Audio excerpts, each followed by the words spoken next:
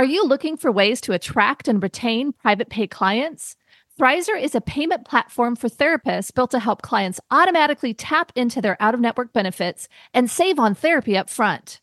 Check out our special link, join.thrizer.com/modern therapist, and use the code Modern Therapists to activate $2,500 in free payments with Thrizer. Therapy Notes, the #1 trusted EHR among mental health professionals, just keeps getting better and better. With legendary customer support 24 hours a day, 7 days a week, they're giving you all the tools you need to succeed, whether you're a solo clinician or a group practice. Try them free for 2 months using promo code MODERN today. You're listening to the Modern Therapist Survival Guide, where therapists live, breathe, and practice as human beings. To support you as a whole person and a therapist, here are your hosts, Kurt Whithelm and Katie Vernoy. Welcome back, Modern Therapists. This is the Modern Therapist Survival Guide. I'm Kurt Whithelm with Katie Vernoy, and this is the podcast for therapists where we talk about the things that come up in our practices, the issues that affect therapists, and sometimes things that affect clients. And today we are once again joined by Stevon Lewis. Woo-hoo! And before the show, he was like, I know that you're probably going to have some sort of dad joke about imposter syndrome, but I don't know that I'm the one who has the place to say something like this. So... Good attempt, Kurt. Good attempt. Well played. I see what you did there. So, thank you very much for joining us and coming on and talking about imposter syndrome here. Thank you. Thank you guys for having me. I'm happy to be back on. This is going to be fun. Oh, Stevon, it's so good to have you here. We always love having friends of the show. So, as you know, our first question is, who are you and what are you putting out into the world? I am Stevon Lewis. I'm a licensed psychotherapist, and I am putting out light and positivity into the world by discussing imposter syndrome and really getting people to find a way to attach to their success so that they don't feel like a fraud as they walk through life and do amazing things. So how did you get into imposter syndrome in the first place? I don't know many people who get into imposter syndrome work without at least kind of some personal experience in this. So I have to imagine that there's some origin villain story that got you here. A villain story. Okay. Expose yourself, Stevon. Be vulnerable. So my story is a bit different. I kind of, at an early age, I had to really lean into being myself. I recognized that I was going to be different or, kind of experience life differently than other people. And so it was like either try to change myself to, allow people to be more comfortable or more accepting of me, or just accept myself and let other people figure that out. And that was like, elementary school. And so it's odd for me, or it's interesting when people have a tough time doing that. I'm like, just love on yourself and you'll be fine and everybody else will figure it out. But kind of to talk about how I got to imposter syndrome, I love all my clients. But I had like a set of clients. I did like an evaluation or an audit of like all my clients. And the ones that I really like got excited to work with were the ones that presented with like a similar set of experiences. And, that kind of drove me to do a little bit more research. And this is back in like 2017. And the rest is kind of history. I was like, oh, these are my folks. I need to only work with these folks because I feel like I do great work. And I feel like, I help them and then they get the best out of this experience as well.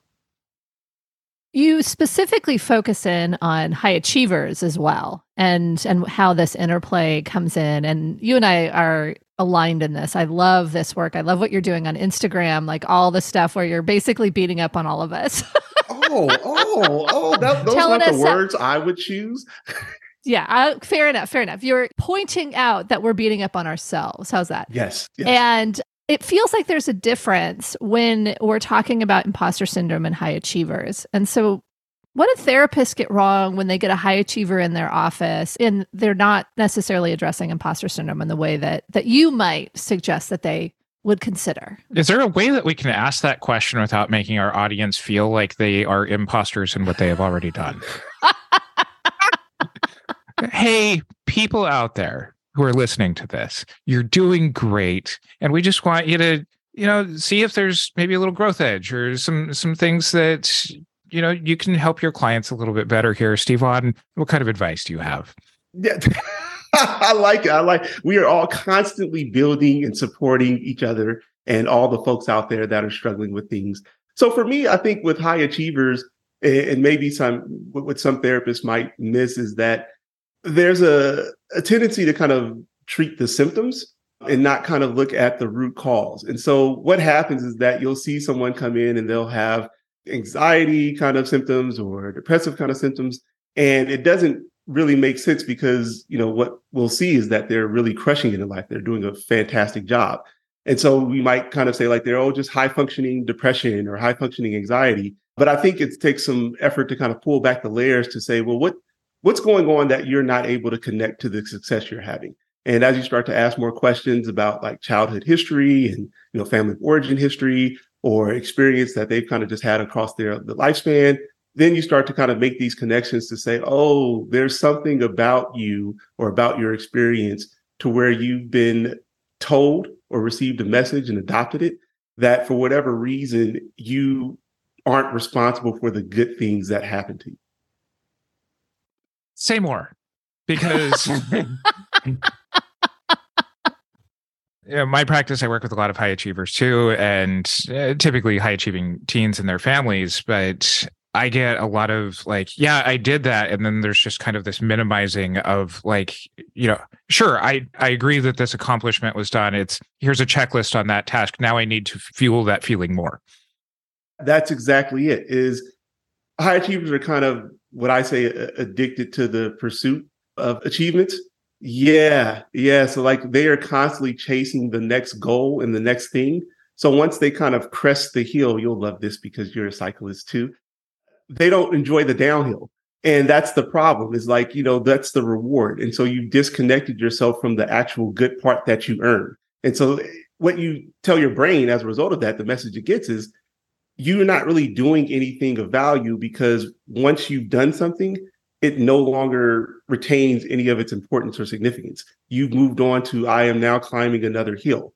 And again, I don't think it's intentional, but what happens is your brain says, well, we aren't doing anything because we're always working hard to get somewhere. I like this, because even, speaking from personal experience, going downhill on the bike, like you start making up like things to do to make the downhill worthwhile. Like, all right, I got to get Strava to like hit the next mile marker or speed marker that I haven't hit before. That's just like, I love that, getting addicted to the pursuit. Mm-hmm. And it seems like it really lends itself to moving forward. And I think there's reward because each time you get further and further and further, there is that, there's that second hill, that second mountain, that third mountain, that fourth mountain. Like you just keep going and it fuels the energy. And I think I was actually talking to someone yesterday who's also a high achiever. And she was saying like, I just can't sit still. I don't know what to do with myself when I'm not doing something. And so to me, it feels like it builds this life that doesn't allow for celebration of what you've done, but it keeps you very well equipped to be productive, right? And get lots of little tiny hits of praise from other people that then you, of course, dismiss. But like it's that little bit of stuff that just keeps you moving forward and potentially keeps you from thinking about all the reasons why you can't allow that to hit. I mean, it seems like there's some stuff that you've talked about, like commonalities of the people who present with this. It seems like there might be some stuff that they're just not wanting to think about too, right? Keep busy, sure. Don't keep your head down, don't think about all the crap. And that's the paradox, right? Is that you have people, high achievers who are constantly doing something. And so no fault of their own, their self-worth starts to get attached to their accomplishments. Yeah. And so in order for me to feel value or feel good about myself, I have to continue doing. Also, we live in a world where praise is given to a lot of the traits that someone with imposter syndrome will exhibit. So again, working hard, accomplishing a lot, staying late at work, being very detail oriented because I'm wanting to make sure that, nobody figures out that, I don't really have what it takes. Those things get rewarded and they get applauded.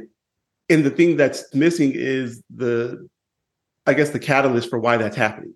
It's all done to kind of cover up. And I think it's coming from a negative place. And so part of my work is trying to get people to attach these, good behaviors for a good reason, so that it's not coming out of a place of fear or anxiety, that you're going to be found to not really be as talented or that your past accomplishment doesn't matter. Yeah, there's like you were saying, there's no time spent in, kind of relishing in the idea that you've done something well. It's I have to continue doing things that are amazing or keep accomplishing in order for me to have value or add value. And so they have these lofty dreams and goals that they are constantly chasing because they have the ability and skills to do so.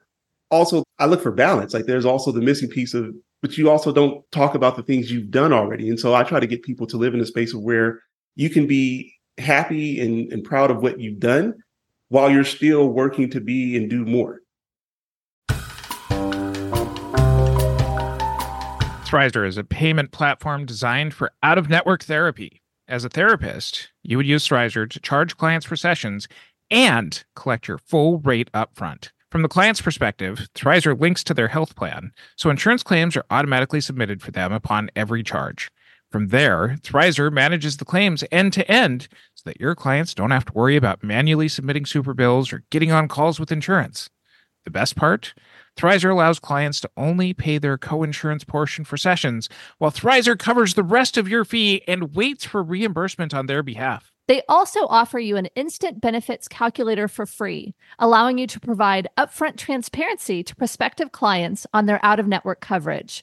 Therapists only pay a standard 3% credit card processing fee per session with no additional fees. Visit join.thrizer.com/modern therapist to get started and use our promo code Modern Therapists to receive $2,500 in waived fees for your sessions. The other element that you were talking about that I was thinking that was also really praised is humility. Oh, you struck a chord with me now, Katie. Oh man. So I have a gripe with all of society. Okay. Tell us more. Everyone on planet Earth but myself. No, no imposter here. That our definition of humility is not one that I think I subscribe to. I think that people operate with a definition of humility that goes something like this, that I ought to not talk about the things I've done as much in order to kind of not appear as conceited or pompous or better than everybody else. And my definition is tweaked a bit. It says that I don't think humility is really talking about what you've done less or what you've accomplished less. It's not making people feel less or treating people less than because of what you've accomplished. And I think that's the difference. So if I go out and I play basketball and I score 40 points, that's just a fact, right? Like that's just something I did in that game. Why can't I talk about that? It's just as real as if my name is Stevon. I don't see any problem with that. Now, if I say, well, you guys all suck as basketball players because you aren't as good as me because I scored 40 points and you didn't, that's different, right? And so I think what people are trying not to do is the latter. And what they do then is send a message to themselves that like, I'm not talking about what I've done that was of quality. So then maybe I haven't really done anything of quality. It's kind of the message the brain receives. Yeah. I'm sitting here trying not to turn this into a therapy session for myself. And well, I mean, because I am one of those people where it's like, okay, yeah, I've accomplished something. And like, you know, I've got a marathon coming up here in a couple of weeks. And I'm, you know, I've done a bunch of them before. You know, this is kind of getting back into some of the things that I really enjoy. But there's that part of me that's like really struggling with like, I don't want to sign up for the next marathon yet, but I'm already looking forward to that next achievement sort of thing. Like, you know, once I get through 26.2 miles, like there's a free banana at the end, then I start looking at the next thing. So, you know, this is guiltily, you know, just a little bit of working through my own stuff, but also trying to turn this into something like, all right, you've got this great theoretical idea that you're talking about here. How does this play out in sessions with clients who are addicted to that pursuit or who are, you know, just kind of like, okay, yeah, that's done. I'm ready to do something. You know, the ones that Katie's talking about of like, I can't sit still. What does that look like in sessions? It looks like me slowing things down. So the way you speak about it, it's like really pressured. It's, I've got to get on to the next thing. Okay, so I'm going to reframe that as I want to do the next thing. Yeah. And cut Stevon off in the process. No, I love it. I like that change in language because I'm huge on language. So that's really good for you to say it's not a need, it's a want. That tempers kind of the demand you've placed on yourself. So you want to do this next thing. That's cool, right? You're always going to want to do a next thing. because that's the type of person you are. You are a person that does not stop doing things. You will always be doing something. What you're not doing is also congratulating yourself or acknowledging what you've done and what you're doing right now. And I think that that's a disservice to you. So that after you've accomplished something, there's all this hard work and you're attaching yourself to the hard work. I got to work really hard to get to this next goal. You get to the goal and immediately you move on. What I ask people, and this is an interesting thing, like, so for yourself, you being a dad, you have kids, I'd ask you, would you do that to your children? Like if they worked really hard to accomplish something, would you like, well, congrats, and then say, hey, what are you going to do next immediately?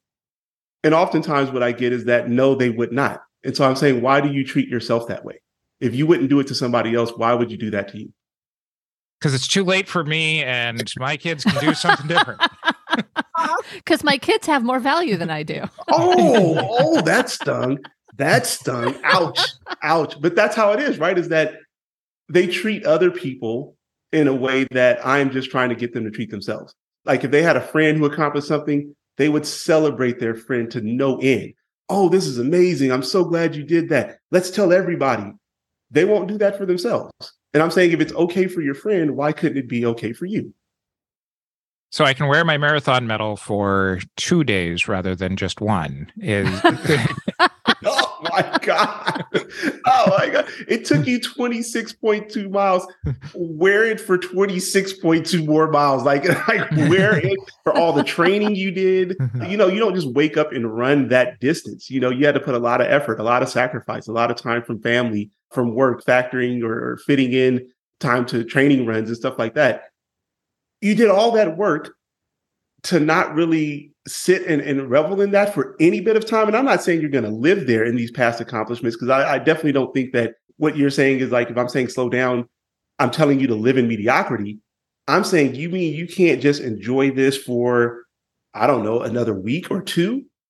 Sure. And I think that some of this stuff deals with culture. And, part of this is, marathon culture and that kind of stuff. And there's a marathon culture? I've never heard of it. Oh, totally. Cool. Yeah. Like, there's kind of a community sort of thing of like, how long you can talk about like, what's your personal best? Like if it's more than like 5 years ago, that's not representative of like where you're at as a runner sort of thing. Like you have to start qualifying it. Like, yeah, I ran, a 3:09 marathon like 10 years ago. I'm not in that kind of a space anymore. I'm going out and enjoying this one for this, but that's a community of marathon runners. And I have to imagine that any sorts of communities are going to have their own versions of this, whether it's based in, I don't know, racism, sexism, ableism, any of this kind of stuff, where there's just kind of certain internalized aspects of this. I can laugh and joke and poke fun at myself of things that I do like to accomplish.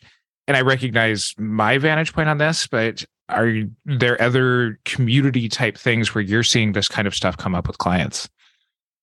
Sure. Like, I think that when you start to talk about like, maybe racism as an example, you put pressure on yourself to become the representative of said race. If you're in, spaces where there aren't a ton of people that look like you, or if we're talking about sexism, you're the only woman in a space. And so there's more pressure you put on yourself to be all things, to be the best version, because I am now a representative of all women or all Black men or all whatever.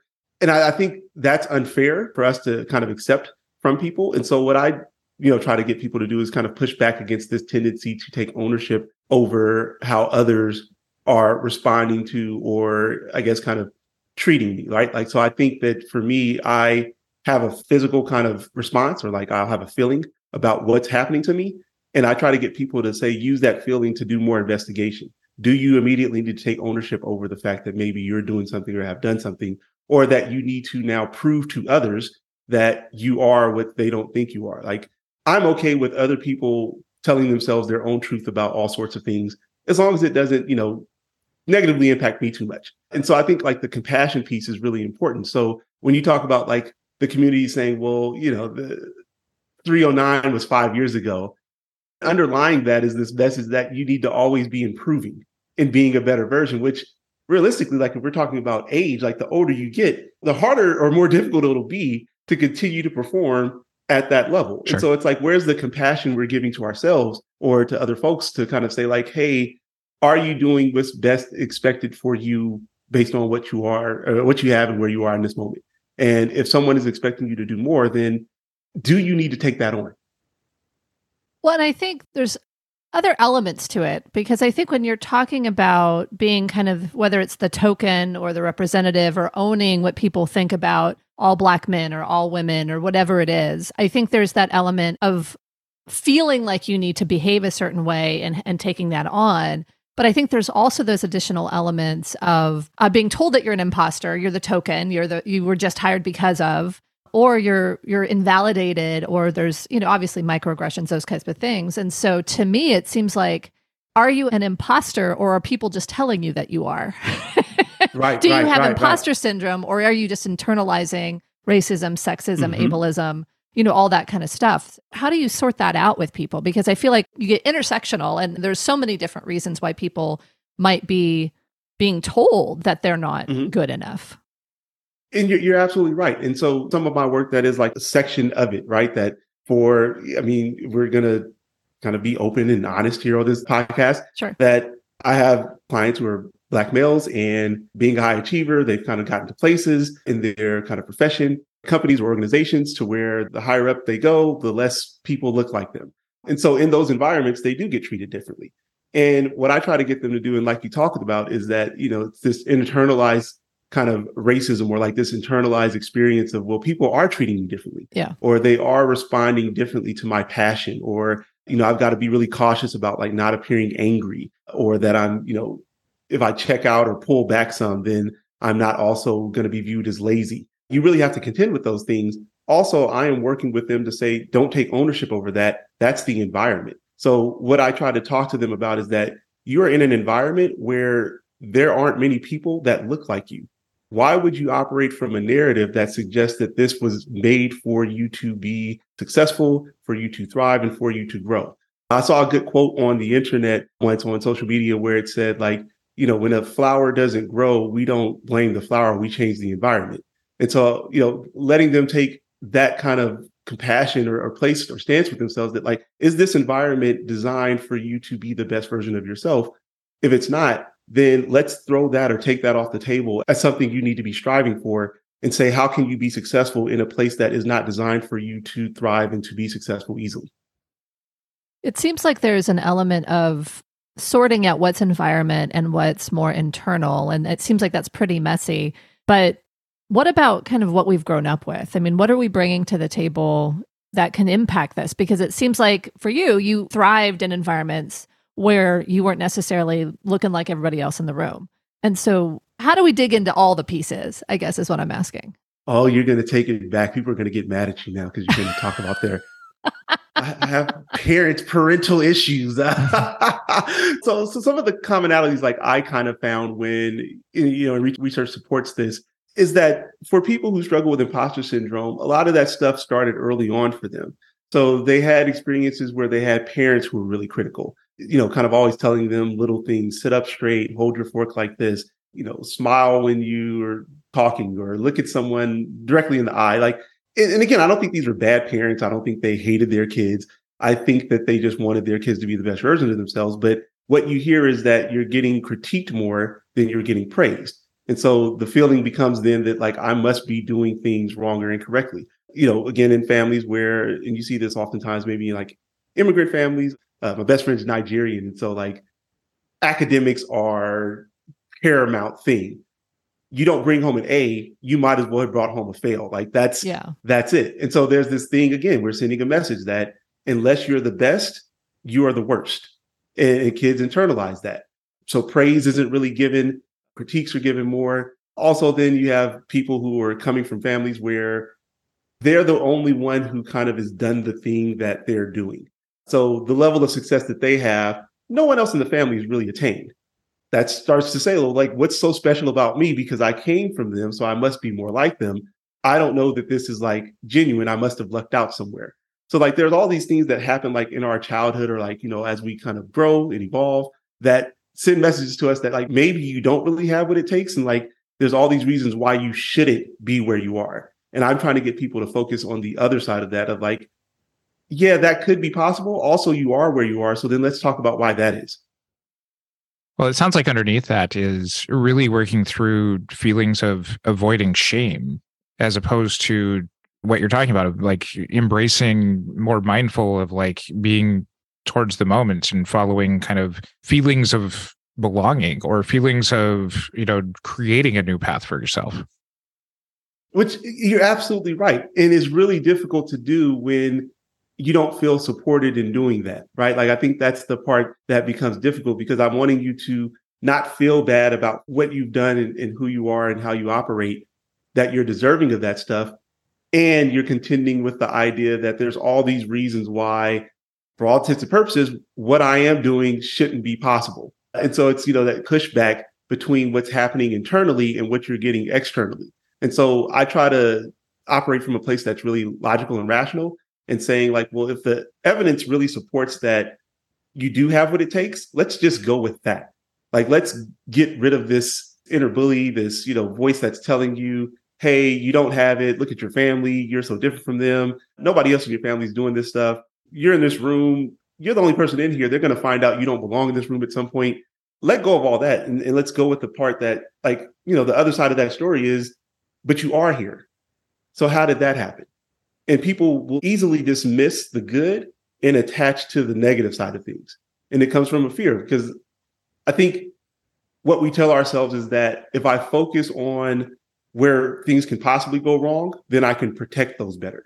And that may be true. You're also ignoring what's going right. And so we put these blinders on, and that's problematic for me. Not only does Therapy Notes combine billing, scheduling, notes, secure messaging, group telehealth, and more into one streamlined platform, they're also always adding new features and forms to their library. So no matter your specialty, Therapy Notes has you covered. Learn more at therapynotes.com and use promo code MODERN for 2 months free.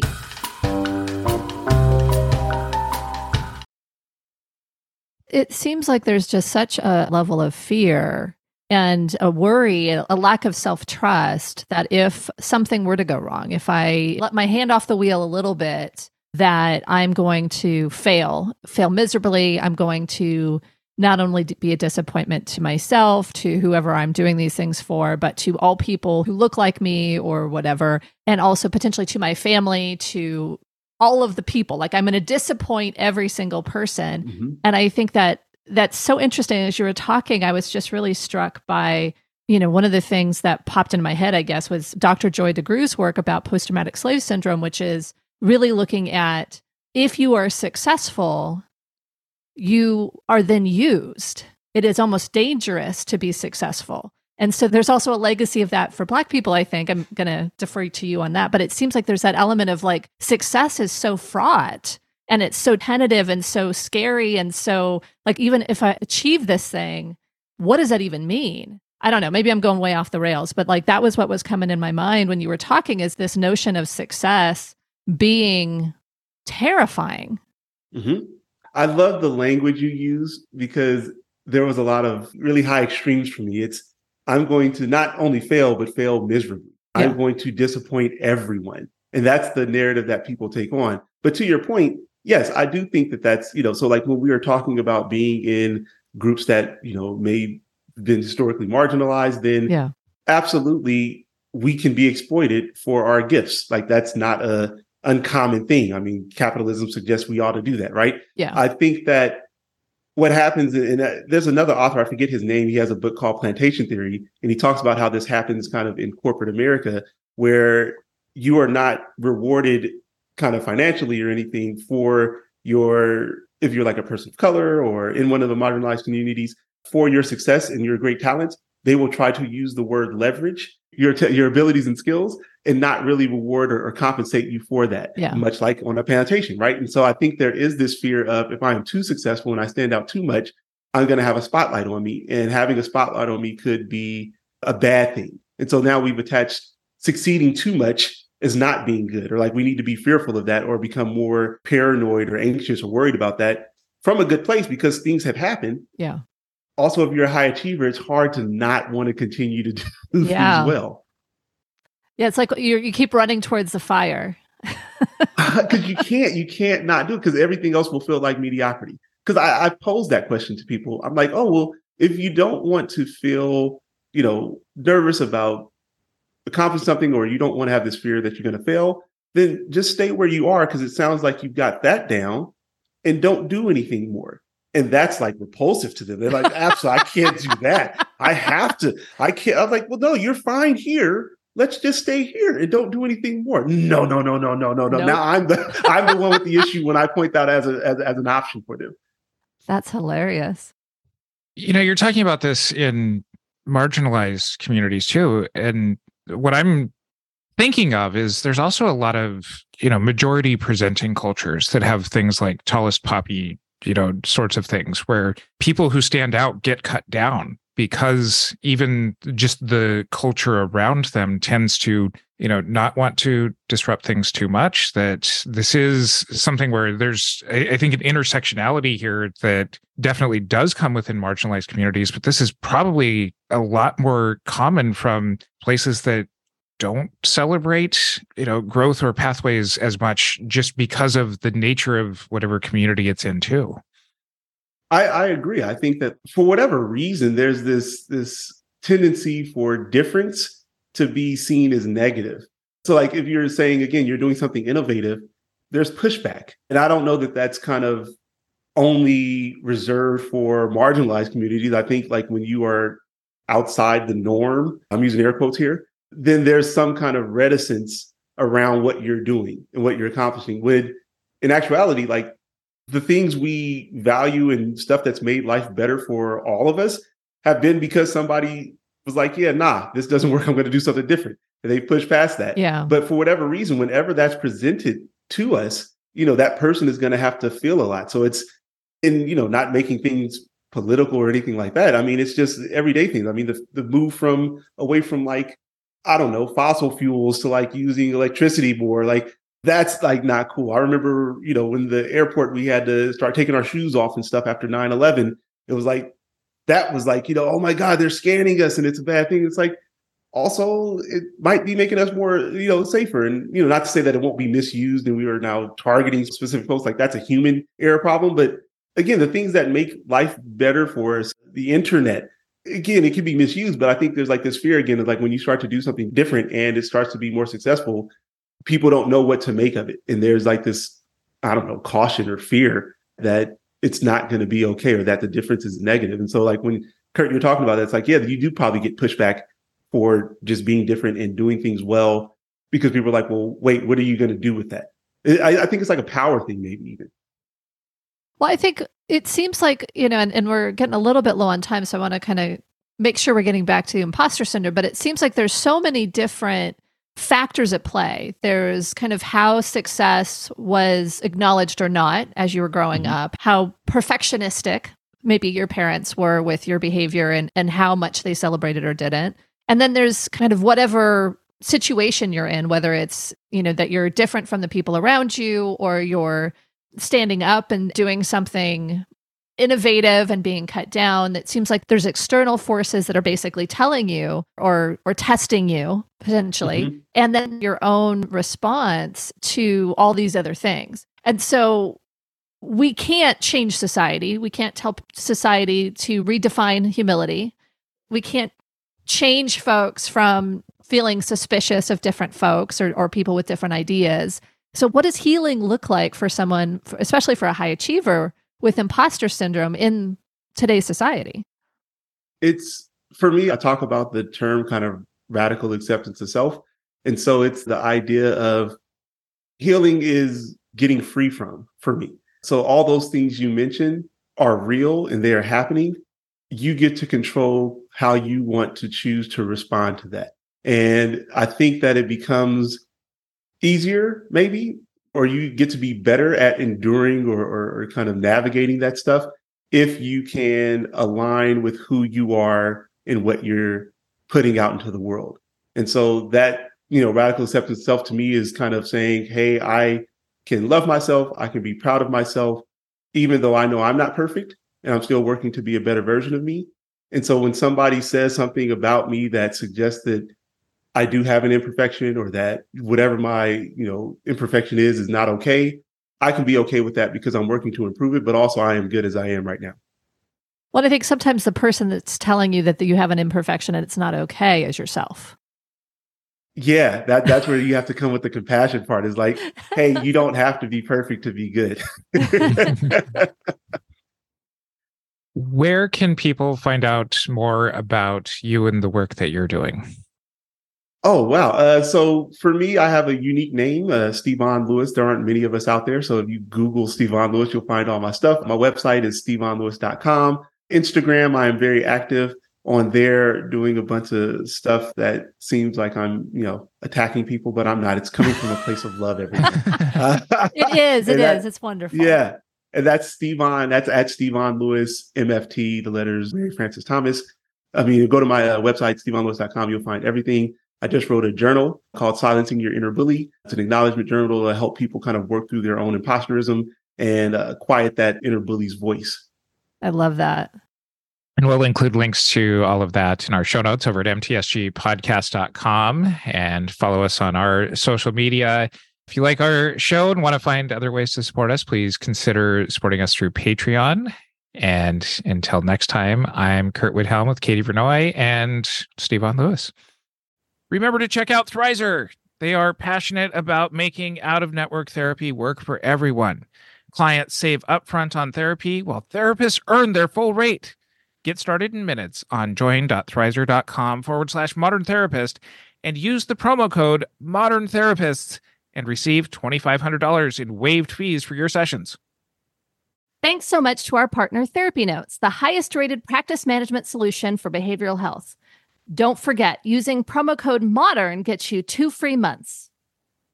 Thank you for listening to the Modern Therapist Survival Guide. Learn more about who we are and what we do at mtsgpodcast.com. You can also join us on Facebook and Twitter. And please don't forget to subscribe so you don't miss any of our episodes.